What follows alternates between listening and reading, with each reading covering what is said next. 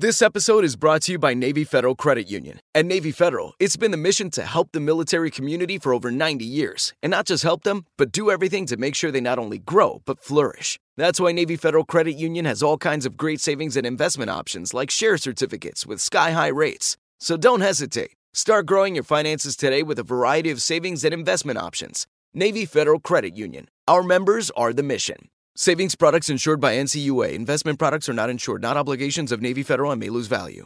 When you buy Kroger brand products, you feel like you're winning. That's because they offer proven quality at lower than low prices. In fact, we guarantee that you and your family will love how Kroger brand products taste, or you get your money back. So next time you're shopping for the family, look for delicious Kroger brand products, because they'll make you all feel like you're winning. Shop now, in-store, or online.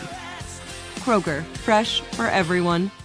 What's up, this your boy Lil Duval, and check out my podcast, Conversations with Unc, on the Black Effect Podcast Network. Each and every Tuesday, Conversations with Unc podcast feature casuals and in-depth talk about ebbs and flows of life and the pursuit of happiness. Unlike my work on stage, I tap into a more serious and sensitive side to give life advice and simply offer words of encouragement, yet remind folks to never forget to laugh. Every Tuesday, listen to Conversation with Unc, hosted by Lil Duval on the Black Effect Podcast Network, iHeartRadio app, or wherever you get your podcasts.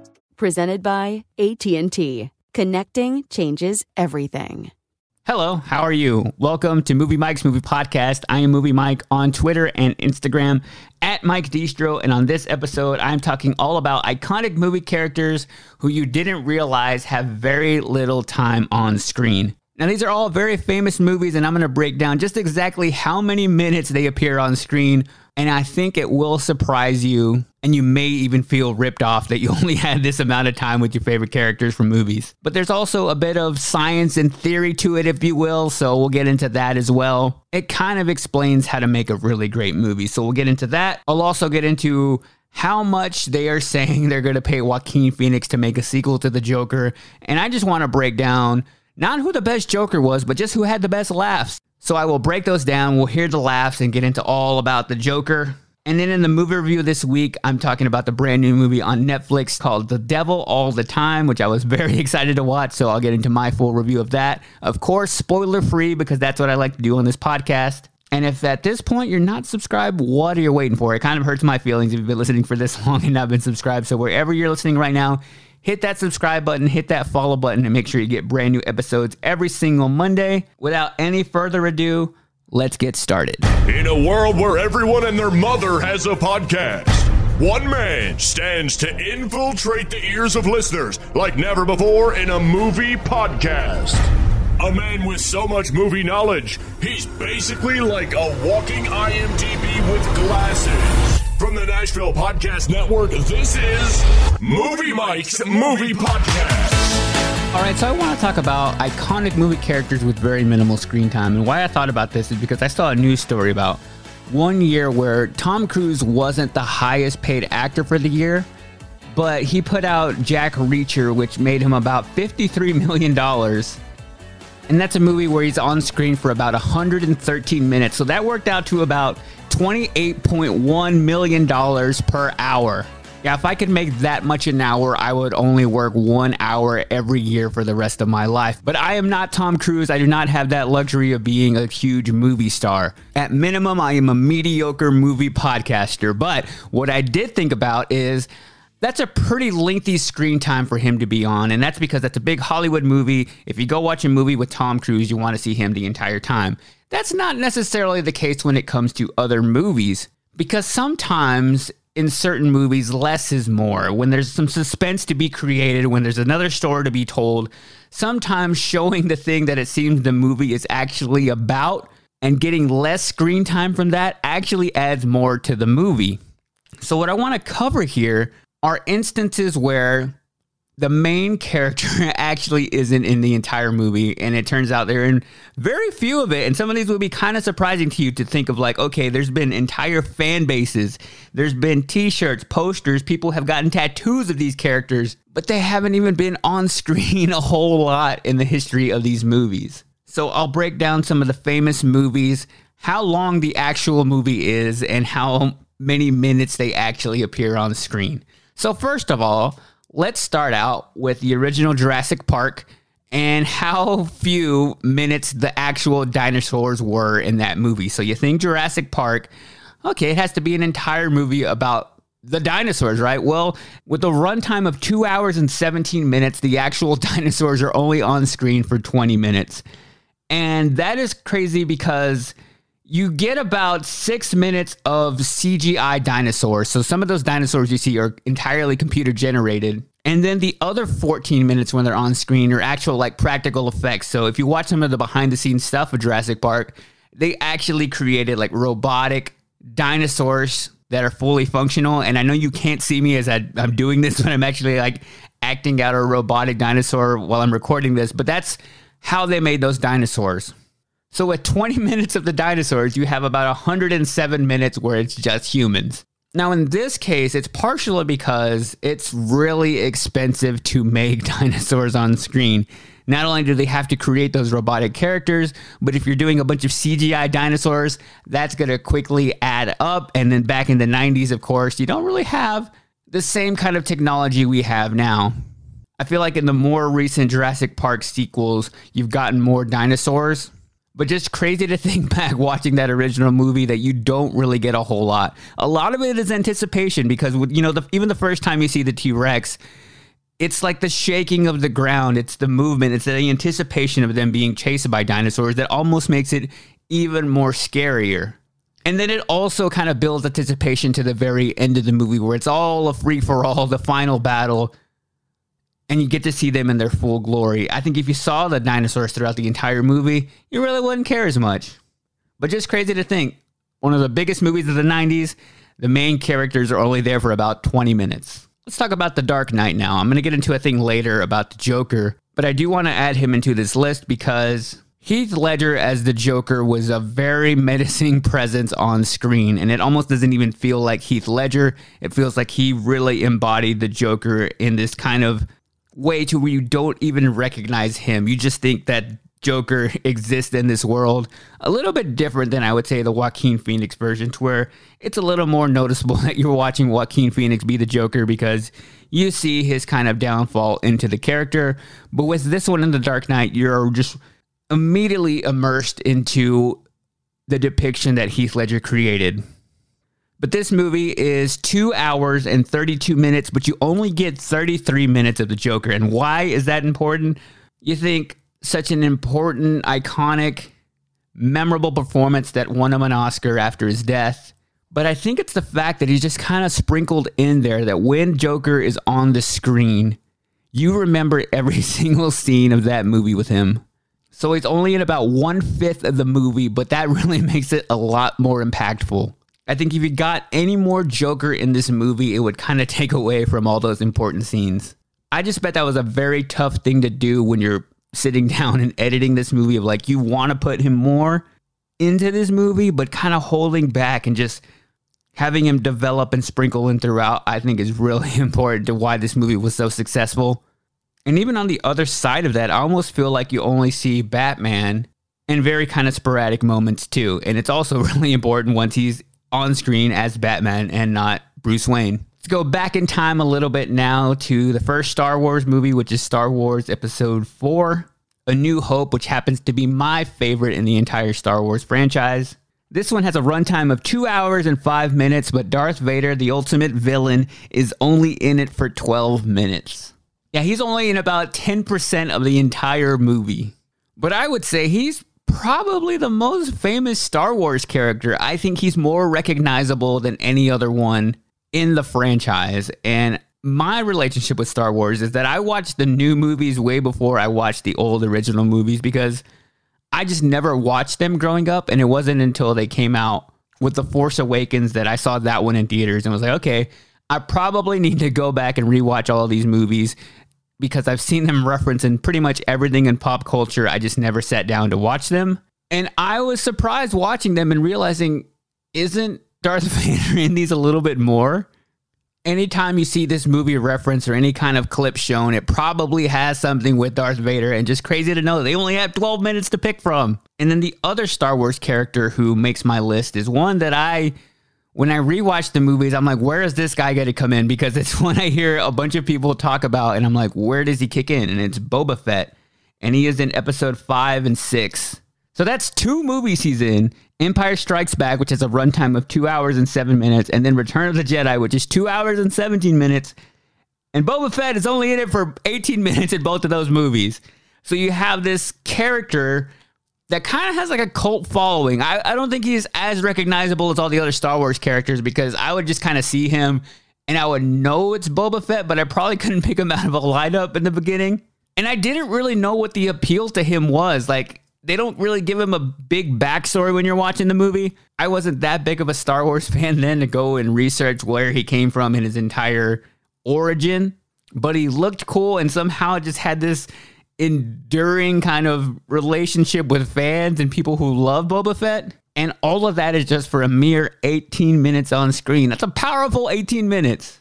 So both of those were pretty surprising to me. Another one that was surprising was Beetlejuice. So this is a movie, and the entire thing is named after this character, Beetlejuice, played by Michael Keaton.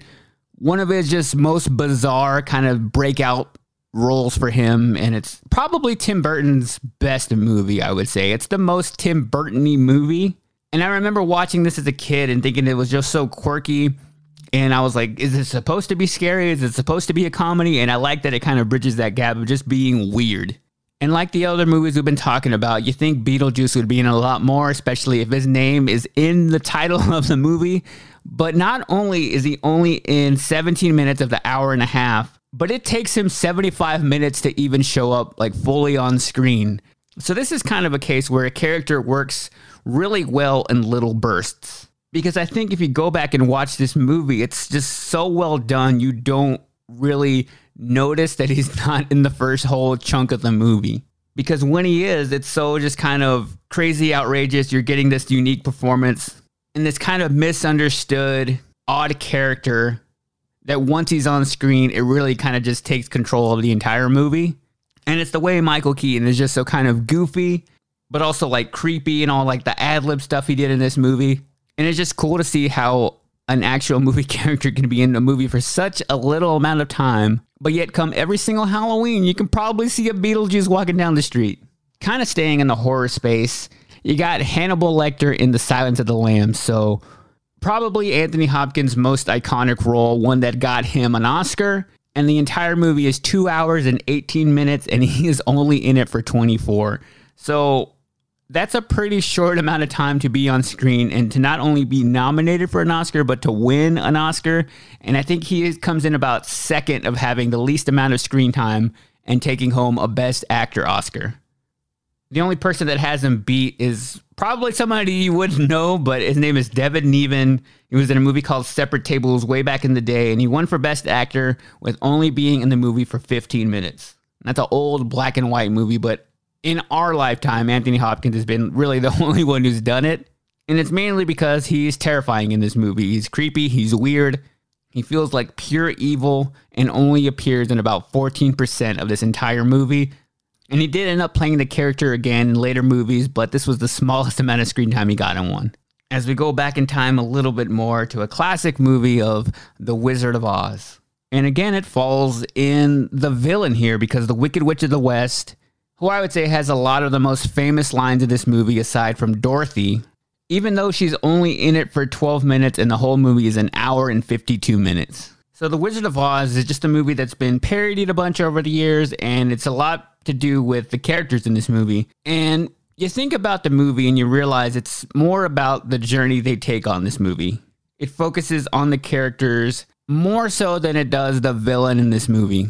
But nonetheless, Margaret Thatcher's performance in this has been ranked pretty iconic. And even with their My Pretty line, she's only in it for 12 minutes. But it's a character and a role that will probably live on forever. All right, so now I want to talk about some more monster-based movies where I think this kind of makes a little bit more sense. So I've heard interviews with directors like Steven Spielberg who say the key to making a great movie is not giving away the monster in the movie. The whole thing has to lead up to the reveal and the whole anticipation of seeing the monster on screen for the very first time. So there are certain movies that have done this so well, and are so memorable, but you realize that you're only getting a little bit of the monster. And I think it adds just so much more to the movie because the whole time you're sitting in your chair wondering, like, oh, what's he going to look like? You know, what's he going to do? How many people is he going to kill? Like, how is he going to first emerge? And then how are they going to take down the monster? And it's all about anticipation. So I really like it when a movie does something like they give you the first opening scene and it's something just so memorable that you maybe just get a glimpse of what's to come. They don't really give a whole lot away early on, but then the whole time it's leading up to, I want to see this thing. But when it's done really well, you're also kind of focused on the characters in the story and how they end up getting to this monster before you even realize it. So let's first talk about Jaws, which probably has on this list the least amount of screen time. The movie is 2 hours and 10 minutes, and the first shark doesn't even appear until about an hour and 21 minutes in. And then throughout the entire movie, Jaws is only on screen for a total of 4 minutes. That's 4 minutes, a shark movie, that's all you get. So this movie was directed by Steven Spielberg, and a lot of that had to do with because there was a lot of malfunctioning sharks when they made this movie. So it's basically like this actual giant robotic shark in like a big tank that they build inside of like a movie warehouse that they shot this movie. But they had a lot of problems, so they were kind of pushing it further and further back. So this is really like the first case where this whole theory was developed, and it was kind of on accident because Steven Spielberg was like, okay, we don't have the capability to show this shark, but what we're going to do is create the anticipation with the music and shooting things from like the shark's point of view to where you're creating that tension and that, you know, feeling that you're actually viewing it from the point of the shark in the movie, but you're not actually seeing it. So it's not till like the end of the movie where they come face to face with the shark. He jumps on the boat, creates that iconic scene, and it makes it just so much more impactful and memorable. Even though you feel like you kind of got ripped off by going to see a shark movie and having very little shark action. But this has kind of created the template for a great monster movie. Now, there are more movies that kind of fall in this category. Movies like Alien, which is an hour and 57 minutes, but you only get 3 minutes and 36 seconds of the actual alien. And you don't get the first glimpse of the alien until about an hour into the entire movie. And you don't get the full shot until about an hour and 8 minutes in. Same kind of deal here where you have an alien on a spaceship and you can really only show glimpses of it, but it's almost more kind of menacing to know that the alien is lurking around behind every corner. But then when it actually appears on screen and wreaks havoc, it makes up for it with a body count of about 9 people in this one. So it really doesn't take a lot of screen time to make a monster scary, and that's kind of what's shown with this formula. Another really great example where I thought this was really well done was a movie in 2008, which was Cloverfield, which at the time, like the shaky cam kind of found footage was kind of a trendy thing going on. But I think Cloverfield did a really good job of it, and I think it was a kind of an underrated movie. But I think what people had a problem with was the whole lead up to this movie and it coming out in theaters, and the promotion they kind of did was, what are these creatures going to look like? So Matt Reeves is the guy who directed this movie, and he cited Alien and Jaws as his kind of inspiration for this movie, saying that there's nothing more terrifying than the dread and anticipation of seeing something. And that's really what you get in this movie. The whole time you're wondering what these creatures who are destroying Manhattan are going to look like. And you get very kind of brief glimpses of them in the very beginning when all the destruction is going down. And then almost even less as they're actually like trying to run from it and people are, you know, just dying all around them. So you get the first partial glimpse about 20 minutes into this movie, but you don't get that first full shot until about an hour and 4 minutes. And the entire movie, they only have 3 minutes and 26 seconds of screen time. But I remember even before this movie came out of seeing like fan drawings of what they thought the monsters were going to look like and people having like theories about it. I thought that was just so cool. And I know that it was kind of a trend at that time to do these kind of found footage movies, but I think this one did it extremely well. And even to this day, I don't even remember exactly what the monsters look like, but the movie kind of was a roller coaster for that. And it was one that you got a lot of watching in the theaters because you get to see other people react to it, and it's a lot of fun. I mean, you see this even like with Godzilla back in the day. You don't get a whole lot of actual Godzilla in the movie, but it's just that anticipation of seeing him for the first time. Another Alien movie was Super 8, which came out in 2011. And this one, you got Steven Spielberg and J.J. Abrams teaming up. And for a movie that's an hour and 52 minutes, you only get about 2 minutes and 30 seconds of the actual aliens in this movie. And what J.J. Abrams said about this, he says, you want to see the monster, but at the same time, there's something wonderful about it being withheld or hidden just off camera. And it's kind of that idea of you create the nightmare inside your head. And sometimes in movies, what you don't see is worse than what you do see. And even things with like cliffhangers of wondering how something ends, you know, somebody living or dying at the end of the movie. Sometimes it's the plot line you create in your head that could be even more impactful, which I know could sound of a cheap way to get out of something. But when it comes to monster movies, I just think it really works. And we'll stay in the alien category to a movie that came out in 2002 called Signs. It comes from M. Night Shyamalan. And another one that I felt you get the really full effect watching it in a movie theater. And I think the first time I was really scared while watching a movie in theaters was when I went to go see this. And that first time you get that glimpse of this lanky, creepy looking alien. And it happens about 20 minutes into the movie. You see the news report scene come on and they're like, okay, we're going to show you an alien for the first time on the news. And it's really just an alien walking across an alley. And you see it and they freeze frame on it. And I remember being so scared that driving home that night, I was like, oh crap, we're going to see an alien on the way home. Like that's how much that scene affected me. But the movie is an hour and 47 minutes and you only get 1 minute and 50 seconds of actual aliens. And most of that is in the very last scene. And I think it almost worked to the advantage of this movie not to show the aliens, because when they did show them up close, they almost looked weird and kind of cartoonish to where you almost didn't believe it. So I don't have a problem with the aliens not being shown so much. I think it's more so the ending of this movie. But they did create that tension of just showing them a little bit. And then when they do show them, it's a lot more scary. All right, so I'll get off of monsters for a bit and end it with some animated movies. Now, one of my favorite Disney movies was the original Lion King. And aside from Simba and Mufasa, the ones you probably know the most from the movie are Timon and Pumbaa. But what you don't realize is they don't really come into the movie until almost like halfway through when Simba leaves Pride Rock and meets Timon and Pumbaa. Like they're really just in the middle part of the movie and then have kind of one scene at the very end. But yet they're so kind of vital to moving the movie along to get Simba back to Pride Rock, but also kind of being the comic relief in this movie, and a movie that's almost has a plot line of being too dark for a kid's movie. Because if you turn this into a straight drama without Timon and Pumbaa, it would just straight up being a movie about somebody's dad getting murdered and then going back to kill their uncle. So without Timon and Pumbaa singing Hakuna Matata, that's really all the Lion King is. And I know they put out Lion King 1.5, which tells the Lion King story from their point of view. But when you see that movie, you almost realize that having too much Timon and Pumbaa isn't really what you want. It's like too much of the comedy zany part that you realize they're almost more impactful to have less of them. Another example is the Minions in the first Despicable Me movie, because they're kind of the breakout star of the Despicable Me movies. Like they're the face of those movies. But really in those movies, they're just in the background. They're just doing weird things that make us laugh when we see the movie.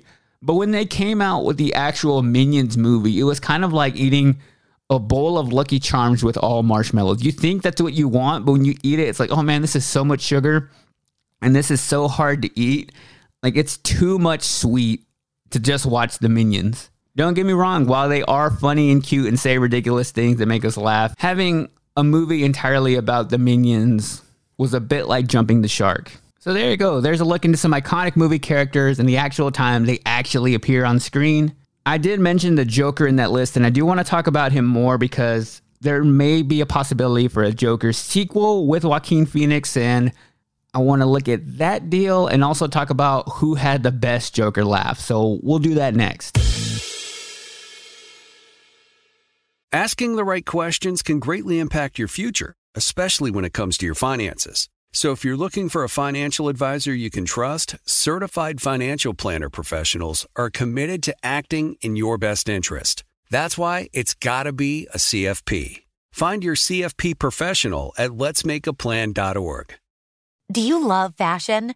Do you love getting compliments on how well you're dressed? Are you always seeking the latest trends? Then we're talking to you. BostonProper.com is your fashion destination and the only place to go for all those nods, head turns, and new styles. No matter the day, season, or occasion, Boston Proper has what you're looking for. Sophisticated, confident clothing designed to flatter and get noticed. So visit BostonProper.com now and start creating your perfect wardrobe. Boston Proper. Wear it like no one else. Hey, this is Jodie Sweetin from the podcast How Rude, Tanneritos. As a nostalgic voice from your past, I'm here to remind you that amongst the stressful and chaotic existence we live in 2024, you deserve to get away. It's time for a vacation, no matter when you're hearing this. And let me tell you how you'll get there. The 2024 Hyundai Santa Fe. Want to bring the family to the mountains with the Santa Fe's available H-Track all-wheel drive? Well, it's got standard third-row seating and available dual wireless charging pads for the kids who just want to stare at their phone and not talk to you. You know what I mean. Visit HyundaiUSA.com or call 562-314-4603 for more details. Hyundai, there's joy in every journey. All right, so I want to take a minute and talk about the Joker because I saw last week that it's reported that Joaquin Phoenix has been offered $50 million to make not one, but two sequels to the Joker. Now, what's surprising to me is that they haven't really announced that they're making a sequel, and they still have to get a bunch of people on board. So not only do they want Joaquin Phoenix, they want the director, Todd Phillips, and the producer, Bradley Cooper, yes, the Bradley Cooper, to all be a part of the sequels, to have the same team aboard and kind of have the same impact that the first one did. Because if you take away any of those players in this, you might not get the same result. Now, I don't think this movie needs a sequel, but if it came out, I would watch it because I just love the first one, how it kind of exists as its own little piece and slice into the Joker. Like, that's it. That's all you need in this movie. That's all you need to kind of discover. They kind of lend themselves to different ways they could go, and they could connect them with the other DC movies. But I just think this one should stand alone. Like, don't mess with something that was so great. And one of my favorite movies of last year, my favorite movie of last year was this. And I think it's because Joaquin Phoenix had an entire movie to develop the character. So you see him go from being this odd, strange character to diving into full insanity and straight up being out of his mind. Now, I liked his performance more than I did Heath Ledger. Now, I don't argue with the fact of how iconic that role was and how important that was to changing the way comic book movies are made. But like I was talking about earlier, he is only in 33 minutes of that movie. He's not the main character in that. If we had an entire Heath Ledger movie, now that would be insane. So even with this offer of him getting tons of money, which $50 million is a lot to do two movies, I'd say the top A-list actors make about $20 million per movie. So this would be on the higher end of the pay scale. And if they're offering him $50 million, there's no doubt that they would offer him more if he declined it. But I also don't think that the director, Todd Phillips, is even open to doing more. He was like, you know what, we did the one. I don't really see this developing into a whole franchise. But in Hollywood, you get one hit movie and they want a million hit movies. So I don't think this is a franchise that should be milked out for all that it's worth. I think you keep it at one, but I just think there's just so much money to be made and you can't not toy with that fact because they only spent $60 million and ended up making $1 billion. So there's a pretty good margin to make some more money. And I know we could argue on here for a long time of who had the best Joker performance. And that's not what I want to talk about today. I just want to talk about who had the best Joker laugh.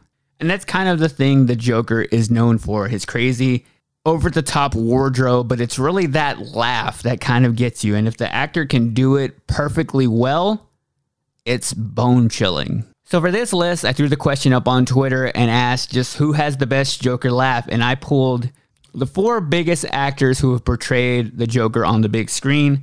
So before we get to the results, let's just see our nominees in this category. Coming up from the movie The Joker, you have Joaquin Phoenix. And now, the second choice considered here, you have Heath Ledger in The Dark Knight as the Joker. And then, because he thought he was going to be a bigger deal than he actually was in a movie that ended up being kind of bad, gotta throw in Jared Leto in The Suicide Squad.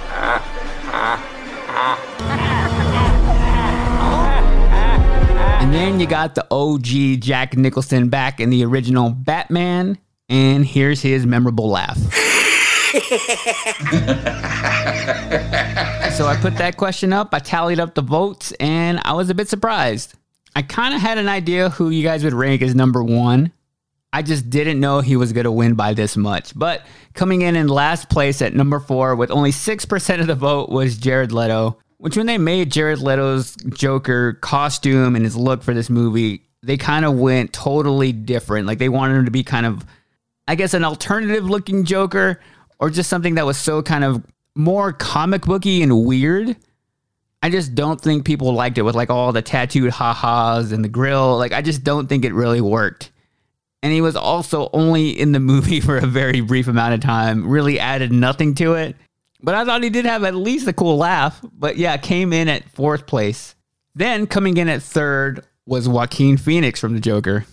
Now, I really liked Joaquin Phoenix's laugh in this. I just thought it was so maniacal, and you got this feeling of him having like real serious mental problems that weren't funny. And also what I loved about it is how he could turn it off and turn it on. So there's that scene where he's like walking out and he's laughing like crazy, but then he just immediately jumps back into being normal and buttoning up his shirt. But that was only enough to get him 3rd place. Coming in at number 2 was Jack Nicholson from the original Batman. Now it's kind of weird to go back and watch Jack Nicholson because while he does do a really great job as the Joker and he kind of laid the groundwork for everybody else, he like set the bar for the Joker, it's still very much Jack Nicholson, and hearing him laugh almost has a more comedic feel than it does the other Jokers. It's less serious and creepy, but iconic nonetheless. And then coming in at number 1 with a surprising 61% of the entire vote, so Jack Nicholson had 20, but straight up sweeping the poll was Heath Ledger. Now, not only did Heath Ledger get down the laugh perfectly, I thought, it's more so the mannerisms and the weird lip smacks and all those kind of things that he added to the character is why I think it was just such a powerful and memorable performance. Like, he really made the Joker a presence and a kind of larger-than-life character to where you forget that this is somebody acting and portraying somebody on screen. You just think that in some world, this person exists. So that's how you guys voted. You think Heath Ledger has the best Joker laugh? And I know there have been other people who have played the Joker in other kind of variations, but I just thought those were like the core 4. Maybe 10 years down the line, we'll have an entirely different Joker to add to the list. But there you go. All right, now I want to talk about the brand new Netflix movie, The Devil All the Time. I was excited to see this one. I didn't want to know a whole lot about the plot going into it because I kind of wanted to be surprised, and I was. So I knew it was going to be a darker side of Tom Holland. I wanted to see Robert Pattinson in it, and there's a lot of cool things that happen in this movie. Also, a lot of disturbing things that happen in this movie, so I'll get into my spoiler-free review. But first, here's just a little bit of The Devil All the Time. You got time for a sinner? You know, I studied something. It's called the delusion. A belief that is untrue. It is our delusion that lead us to sin. Delusions! So there's a lot to unpack on this movie. So let's just start with the cast. First of all, you have Tom Holland, who is really just known right now for playing Spider-Man. And I thought the main thing for me watching this movie was going to be, can I see him as anything other than that? Because in Spider-Man, the reason he works so well is because he had a fresh take on it to where he's like excited to be a part of the Avengers. He's very much a teenager and like everything's brand new to him. He has that kind of bubbly kid-like personality that I think works for Spider-Man. But it's also like, could that translate into other deeper, darker roles, which I'll get into later of how he did in this one. But that was the main thing I was looking for in this one. And then you have Robert Pattinson, who is quietly becoming one of my favorite actors right now. Because all the recent movies he's been in that are these more dramatic roles, I've really just wanted to see how he takes them on. And I'm rarely disappointed with the Robert Pattinson performance. I'm a little upset I haven't been able to see Tenet. I want to see that. But everything I've seen him in, it's like, okay, like he's actually a really great actor with a very great range that I don't think he gets enough credit for. And I think it's still that people hold him to being Edward from Twilight, which I think he's way far from that. Like, the first Twilight came out in 2008. He's moved on so much more from there that I think he really deserves a lot of credit. So you got him in here. You also have Bill Skarsgård, who maybe you might not recognize his face. And I didn't really put it together at the very beginning either. And once I looked it up, I was like, oh, wait, that's where I know him from. He plays Pennywise the Clown in the It movies, and which is such a crazy role to play. And seeing him be a normal person was pretty cool in this too, because he's known for kind of having those crazy, sick, like facial features that goes along with it. And I can only imagine the depths of your brain you have to go into play a character like that. It was cool to have him in just a normal role. I say normal, even though he does some pretty crazy things in this movie too. And then you also have Sebastian Stan, who plays Bucky in the Captain America and the Avengers movies. So basically, in this movie, you have the new Batman, Spider-Man, and Bucky from the Avengers all together in one. But they are playing totally different characters outside of anything you've ever seen them in before. I really liked Sebastian Stan's character in this movie. So let's talk about what the movie was about. So it's set in like a small town in like southern Ohio or like West Virginia. It kind of starts off with this, and it really just follows these kind of bizarre characters and how all their stories kind of intertwine. And what I was interested in the beginning is it starts with like 30 minutes of a totally different story as Tom Holland is a kid, and mainly follows the story of his dad, who was a soldier in World War II, and then the movie moves into the 60s. But it starts out with him getting out of the army and then going on to start a family. And that's kind of where all the kind of crazy, sad stuff happens. So it's really a movie about all of the characters trying to protect their loved ones. And there's this balance of good and evil, and this, you know, this kind of line of religion throughout the entire movie, intertwined with a bunch of murder and death and all these really sad things. So there's a lot to unpack on this one. It's very dark. And I got to admit that by the title of the movie, I thought there was going to be some kind of like horror element to it. I thought maybe there'd be like some possession or some kind of demons just from the title of it. But it's really people battling these evil forces inside of them.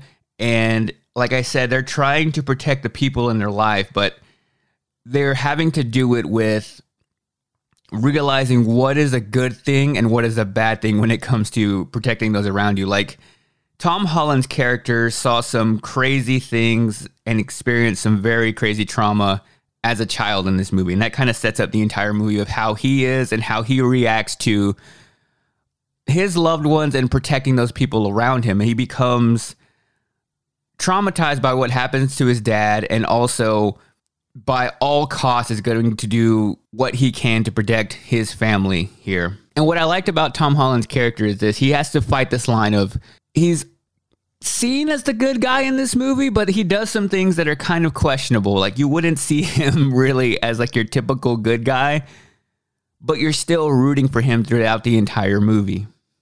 So I don't want to give away all the plot points, because I think it really kind of comes together and it's kind of more of a mystery than anything to watch. So giving away specific plot points through the movie, I think, would ruin it for you. But I just want to talk about some of the themes that throughout the movie that it kind of tackled in a unique way.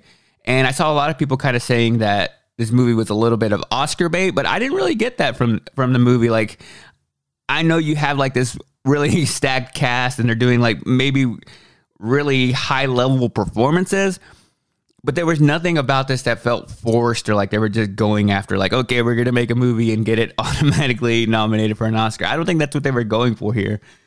I think it's more so the themes they decided to tackle, which will stand apart from any other movie that it may be up against if it does get nominated, because it tackles religion, sex, and death, and that how all of those go back to good and evil. So it's a really unique story that I wasn't expecting. It was also very hard to watch. There's some moments where it's like, oh, this is kind of making my stomach turn a little bit.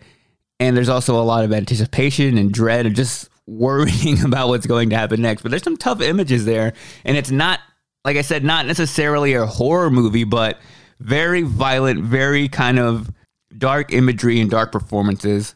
But in that, it was also just refreshing to see something like this right now. It's also a little bit of a time commitment at over 2 hours, which I thought ended up being fine. I actually think this one needs that amount of time to take kind of course throughout the entire movie. It does start out a little slow, like I said. Like those first 30 minutes are kind of just building the story of what comes to fruition later in the movie.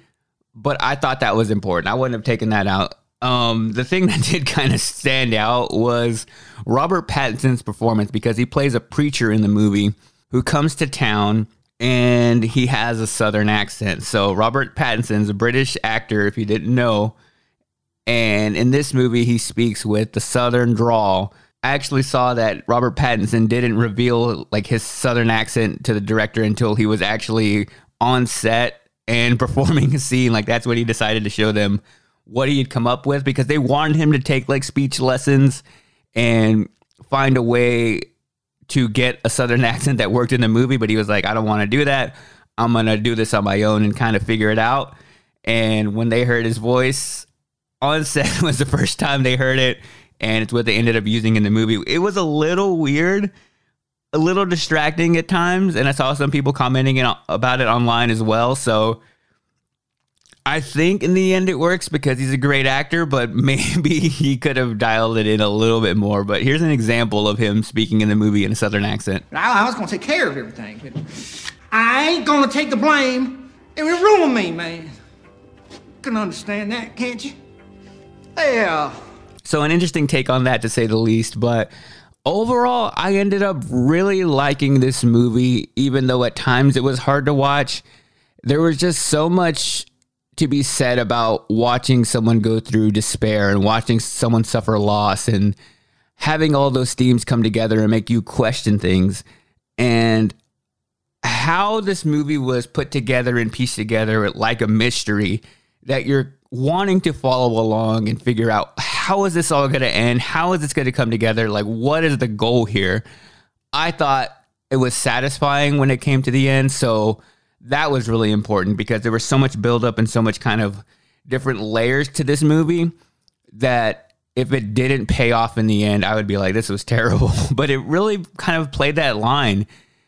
And I think my biggest takeaway from everything about this movie was that Tom Holland has it as being a really great dramatic actor. Like, at no point was I questioning whether or not like he could do the dramatic stuff, even like the fight scenes and the more violent stuff. Like, I was rooting for him and I wanted to see more of him in this kind of role. So I hope he kind of still, sticks around with the Marvel Universe and plays Spider-Man throughout how many movies they want to make with that. But I think it would be easy for him to hop into doing more dramatic roles on the side and coming out with more movies like this. Like, I would watch them more often.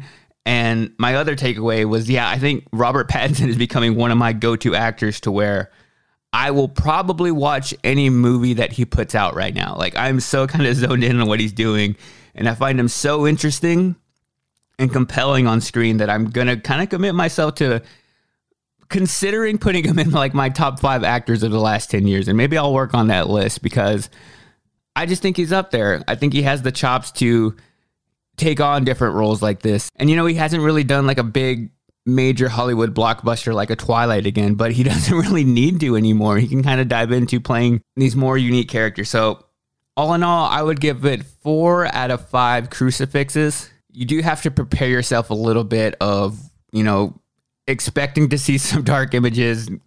It's a little dark and twisted and heavy. So if you're not ready for that kind of movie, maybe not the one for you. But if you're into like mystery, suspense, and a little bit of horror, I think you'll actually enjoy this movie. All right, and that's the episode for this week. But before I hop out of here, I got to give my shout out. I do it every single week to one of you guys listening who tweets me or sends me a message on Instagram. So that's all you have to do. Or you can tag me in your Instagram story, a screenshot of you listening to this week's episode, or any episode for that matter. I'll repost those and then pick somebody to shout out each week. But this week, I got a shout out to Andrew Mullen. He's at AWM_17 on Twitter. And Andrew, I just see you over there all the time, tweeting and replying, interacting with the podcast, and listening every single Monday. I think one of the longest listeners of this podcast, so I really appreciate that. Thanks, Andrew. Just wanted to give you a shout out here. Again, if you find yourself bored and looking for something else to listen to, we actually have a bunch of podcasts here on the Nashville Podcast Network. that you can go check out and listen to. And we actually just launched a brand new podcast called Too Much to Say with Kaylee Shore. The first episode is available now wherever you're listening to this. Just search Too Much to Say with Kaylee Shore. She's somebody who I've followed on Twitter for a while now. Just one of my favorite people to follow because she's just so funny, always has a unique take on things. She's also a country artist, and we're really excited to have her part of the network. So go check out her latest episode, show her some love over there, and subscribe to that as well. Hope you guys have a good week. I will talk to you guys next time here, and until then, later.